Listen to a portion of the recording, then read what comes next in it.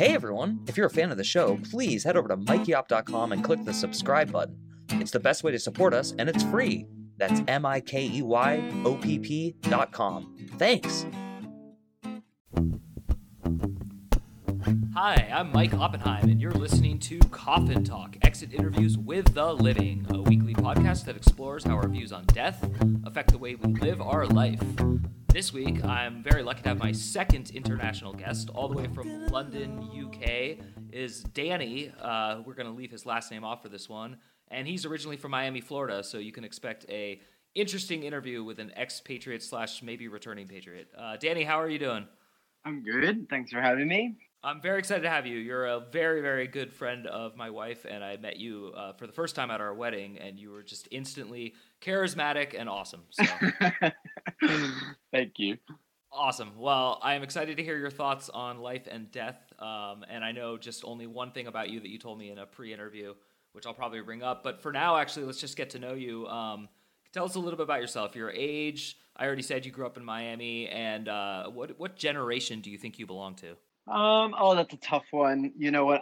When I tell people what generation I am, there's meant to be a zennial, which is something between is it zennial? I might get confused. There's like a micro generation between that's not quite a millennial, but like we're like the generation that grew up and got the first cell phones. We had like the first like the first kind of PlayStation games and all of that. But so we got the internet while we were in high school, and we also like the economy sunk while we finished college. So I think we're kind of a different breed than millennials, but we're not quite like the generation above us. Yeah, and actually I totally subscribe to that. So yeah, I think it's like a weird 5 or 6 year generation, whatever it's called. I think it is zennial. What brought you to London, and how long have you been there? I've been in London 11 years in July. I know, it's a long time. I can't even believe it myself. I can't even believe I've been alive this long sometimes. What brought me here, to be honest, like a sense of adventure, really. I got a job when I was living in San Francisco for a couple years, and I spent a whole year unemployed. And then after that, I got a job in New York, and then through that job, somehow managed to get a job in London. And once I landed here, there's just a lot of work for what I do here, and I just kind of stayed. But yeah, kind of the idea of not having a job sort of brought me here in a way, and it's weirdly like kept me here because the industry's grown so much while I've been here. Real quick, what industry is that? I work in visual effects for film. Oh, wow, that's exciting. So you definitely are an adventurous person, and you don't strike me as a workaholic, which I want to make very clear. It's not that you strike me as a slacker or somebody who doesn't like work, but you don't seem like someone who is driven by the pursuit of work for the sake of work. Is that accurate, or am I misreading it?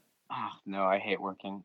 But I do work hard, so I kind of have like I kind of have a funny relationship within it, and sometimes I like try and unpick it myself, but if I unpick it too much, it makes me not so good at my job sometimes.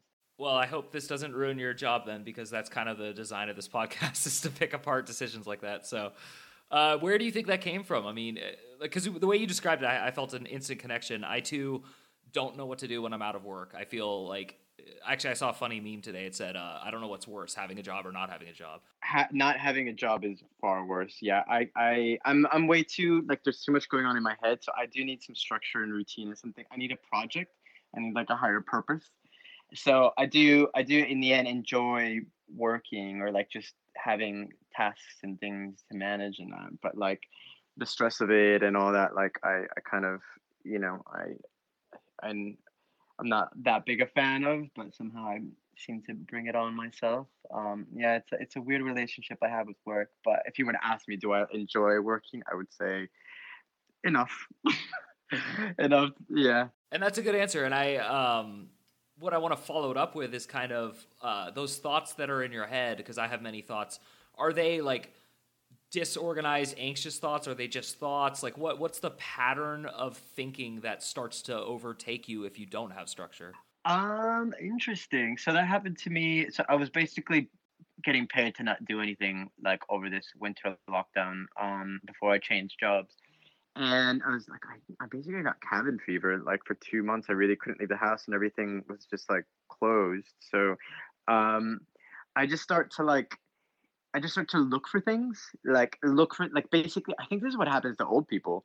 Like when you don't have things to do, you don't have a higher purpose. You don't have just a purpose. Like you start looking for purpose. So you start stirring up things, and just like it's almost like picking at things, like picking at scabs. So there is some anxiety to it, but it's mostly just where I think your brain's meant to work, and if it's not being put to like to function in some sort of way, then you look for that in other ways that maybe not as healthy, Yeah, and actually, I'm starting to see exactly what it was that I instantly connected with you when I met you over a year ago. And it's this side of you, this like awareness of the awareness, and it's my favorite thing about being a human because it like blows my mind and keeps me awake at night and annoys the hell out of me because I don't think I'll ever figure it out. But what to you is like the higher purpose of your life? Have you discovered that yet? Do you know that yet? Um, no, I'll be honest. I don't know what my higher purpose is yet, but I know that I am on the path to like I guess it's not like a path, but it's more just like I think that in I think life is about maintaining a balance, and I think if you maintain that balance, good things come to you because you just have a good vibe about you, and like and then you kind of that energy sort of like emanates from you, and then good things come from you. So I really believe in all of in those kind of cycles, whether or not like I have a a like some sort of individual purpose. I haven't really found that yet, like, to be honest. But I do think that um I think there's things that I still want to have that will make me whole. But in overall, like I think I'm a pretty simple person in like what I want to get out of life. I like to have fun. I like to travel. I want to fall in love. All those things. I don't really like being a parent is something I've kind of sort of I haven't really made up my mind about, and it would really depend on my partner. But just those are the things that those are kind of like the bucket lists, and like just having those things I think would make just elevate my life. But whether or not like I'm you know I fit into some sort of like pattern that is like intelligent beings put together, I don't really think that's the case, no. Well, that was a great answer, and it leads me to the obvious next question, which is: were you raised with any sort of organized religion? / do you have currently any sort of organization to your spirituality? you know no, yes, I was raised Catholic, and I am spiritual, but I don't have an organized spiritual like back like sense, I guess is what I would call it. Like I don't believe in organized religion, but I am a spiritual person, and how I go about my life and how I treat people and the decision making that I do and all that kind of plays into that, how I feel, and things I've learned, and my awareness of people. And I think all of that is in itself is kind of like it's a religion. I think there's things that Catholicism has taught me, but like there's just Judaic Christian beliefs are, in essence, if you boil them down, like they're very similar. And those are the things that, kind of have stayed with me. Like, I don't believe that if I, don't follow those, I'll, commit sin always. But am I the best person I can be? Probably not. So that's kind of how I go about it. That's fascinating. So you're kind of getting into the nitty gritty of the specific question on this podcast, which is what do you think happens when you die? So I want to ask you that outright, but then I want to support it with a few other thoughts, which is what do you think happens when you die is the question, but if you can you relate experiences along the way that led you to that conclusion, if you even have one? I do have one, actually. I have a very interesting one. Okay, awesome. Great. Yeah, which is why I agreed to do this. So I actually have experienced the act of like I have actually wholly believed that I was dying. I had a very terrible experience when I was 15 years old on an LSD trip. Like the first time I did LSD, I went to go see The Matrix, and I lost my mind. Um, yeah, so I ended up, at some point through that evening, I'll spare you the details because they're kind of humiliating. But like the what I did learn from that night, well, what the experience that I had was that I wholly believed that I was dying and that like something had happened to me and that I was like transcending into some other realm, or I had like these ideas of like God on the cross. At some point I also thought I was like God, which is, I don't even know where that came from because I don't really believe that, but like these kind of like symbols and archetypes and things that like your brain like like sort of sorts were coming back to me, and they were trying to draw meaning from like something that I really believed was happening to me. Obviously I didn't die. I was, I thankfully, like, the acid kind of wore off, and I came around. But yeah, the experience of really believing you're going to die is very, very frightening, and the thoughts that come to you, and how you want to leave, what your legacy, especially when you're 15, is it really changes you. And I think that experience, um, it didn't necessarily like it didn't inform me about life after death, but it did change my way of thinking and how I approached life, and I became very, very curious about life and people, and just like there was something stayed with me that like I couldn't really, for many years, like it basically like began this it began to like a process that like I didn't really um it didn't really come to, because it still hasn't really concluded, but it didn't come to a better place or like find some sort of resolution until I was maybe 23, and I did ayahuasca. Yeah, so I had another experience, and this one it was a lot clearer, where I saw the beginning and end of like my life in a way, but like I couldn't describe the end because I couldn't tell you exactly what was happening to me. But like I saw it very clearly as this like series of like images, and people, um and faces and things that were just like kind of morphing in this like very cosmic experience that I had. And from that, it's not so much that what I don't know how to describe a trip like that. It's not so much that it's almost like my brain intuitively found peace, like it connected to something that was be like bigger than me, but not an intelligent bigger than me, but like just like something that I was a part of already. And like I that's what I always tell people, is like I call it like life, I guess. I don't know, just like like whatever the life force is, whatever that thing is that we all see in plants or people, I don't know. Yeah, and whatever that was, really, it helped calm a lot of things in me that were like, I had really anxious kind of way between like, yeah, my adolescence and my early like 20s, where I was really unsure of myself. I was like not out. Then I finally came out. I just, yeah, it felt like things were just going to be okay. And whether or not like that, how what I think happens after death, I'm not quite sure, but I'm not so worried about it anymore. Are you not so worried, or are you just not worried? I mean, if I were to be, if you were to tell me that my life was, going to end soon, and obviously that would, create, you know, a series of processes in my head again. But like, I'm not, I, I think that things don't ever really end. Things are just kind of like on a cycle.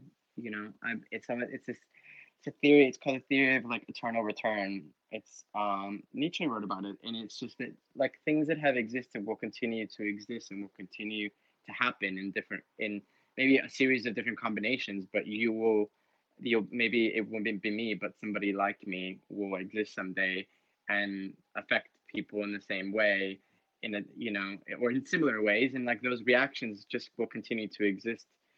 Um, and that's kind of that's sort of like at the core of my belief system, is that we're just part of like some sort of cycle.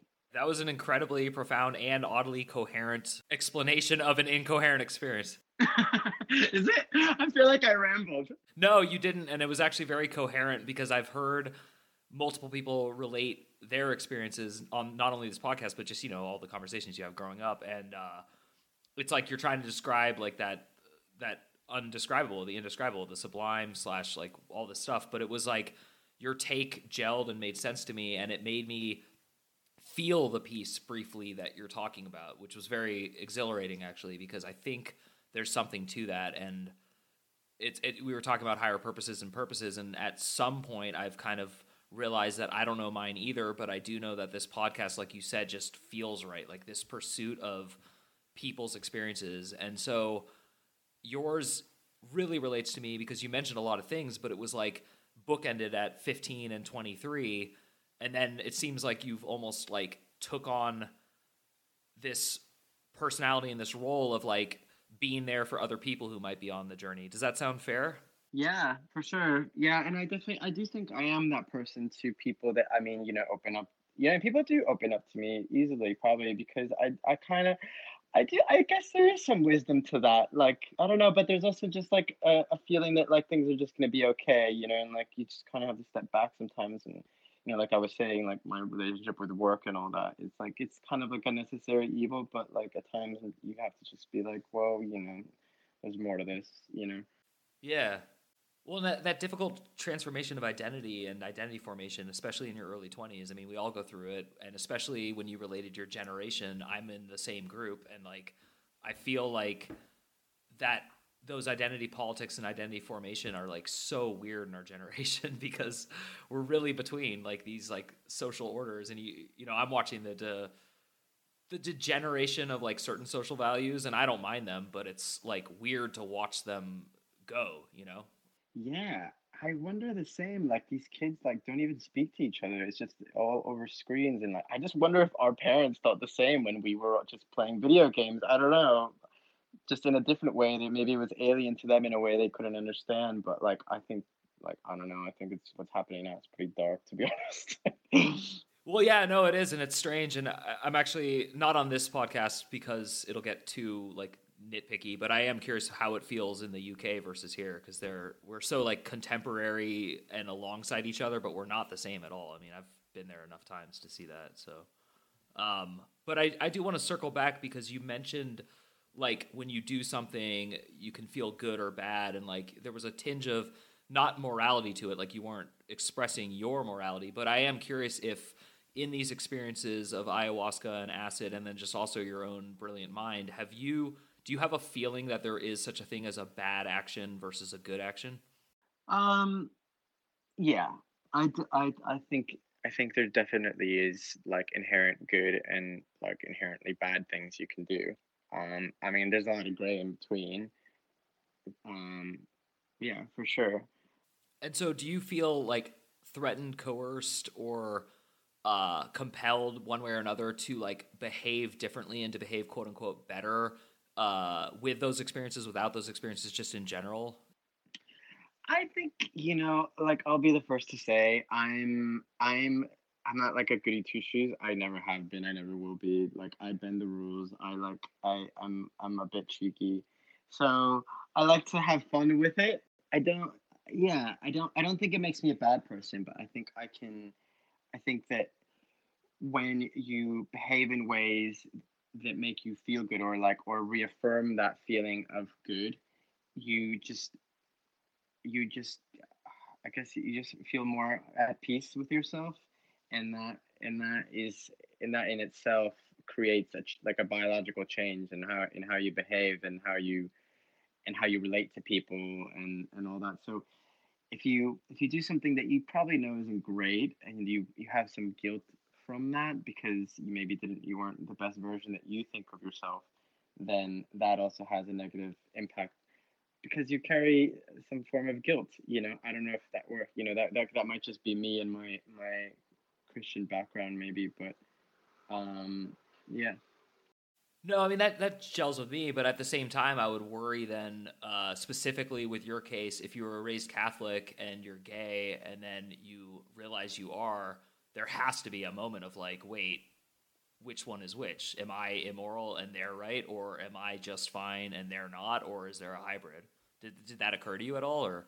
Yeah, and that's the thing is that like I do so like when I my first year in college, I took this anthrobiological course, and it also changed my mind. It was the first time I was able to just kind of see us as just, the animals that we are. And also just like I've always liked science, and just things like um so part of like my degree and like in what I studied was at my last year, my senior seminar, I wrote a paper on just homosexuality and its like genetic components, just to really just to almost to prove to myself that like I was who I was because it wasn't really up to me. It was actually just that's just how I am, Um, yeah, and yeah, and I think that that kind of reaffirmed that to me. Like I do have like I guess where I'm going with this is I have like I do think of human beings in biological terms, and I do think that when people have imbalances or there are hormonal imbalances or just even if you're I mean homosexuality is a hormonal change or diversion as you're developing in the brain, that is probably maybe different than the majority of what happens to populations, but it's not anything like it's not good or bad. It's just a minority, you know. Yeah, totally. No, that really makes sense. Do you feel like we, and I mean the Western valued culture, do you feel like we're working towards that, or we're already there, or like where do you think we as moralistic humans are with the bio versus choice, all that? I think that yeah, definitely Western society has embraced that for sure. I mean, here and in the States, I do think. I mean, I wish sometimes it was. Nowadays it's so easy to be gay. When I was younger, it was a lot harder. But I definitely do feel privileged because I feel like I've gotten some of those benefits too. Like it was early enough for me to just make my life easy enough. And so, kind of switching gears, but a similar topic. I can tell that you're inspirational to people, probably even older than you and your own age, but especially people younger, just because you have that warmth and that guiding. And you said people confide in you. Do you ever recommend that people try ayahuasca or LSD? All the time. Well, LSD is really harsh. Like I don't. I think LSD is like um yeah. I mean, I don't know if I'd even do LSD again. It's just a really intense drug. But I did a lot when I was younger. Ayahuasca is probably more intense, but in a different way. And because it's like there's like a ceremonial aspect to it.